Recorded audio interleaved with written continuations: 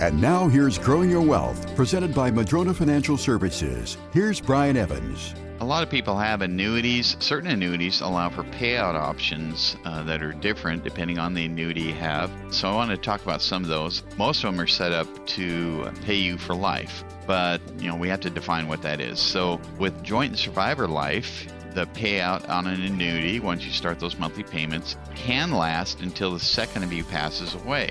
You can have an annuity that only pays based upon your individual life for as long as you live, and then upon your passing, if you pass prematurely, there would be some residual to your heirs. There's something called a life only that doesn't have any residual to your heirs, so it would be paid out. If you started it and you passed away prematurely, your estate wouldn't receive any. There's life with a period certain, and so it will pay out when you pass away for a certain period of time, regardless. There's fixed period annuities, fixed amount annuities.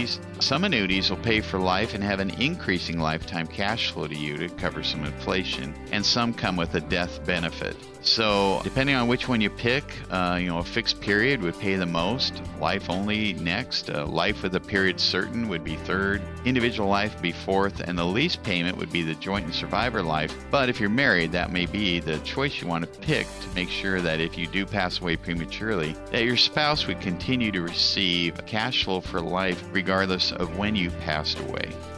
Even the mightiest of trees can be blown over if they don't have strong enough roots. The same is true with your investment plan. Can your plan withstand a financial storm? Go to MadronaFinancial.com and click on the Get Started button to request your Rooted Wealth Analysis. You can also click on the chat button and ask us anything. We have a searchable library with answers to your questions. Visit MadronaFinancial.com.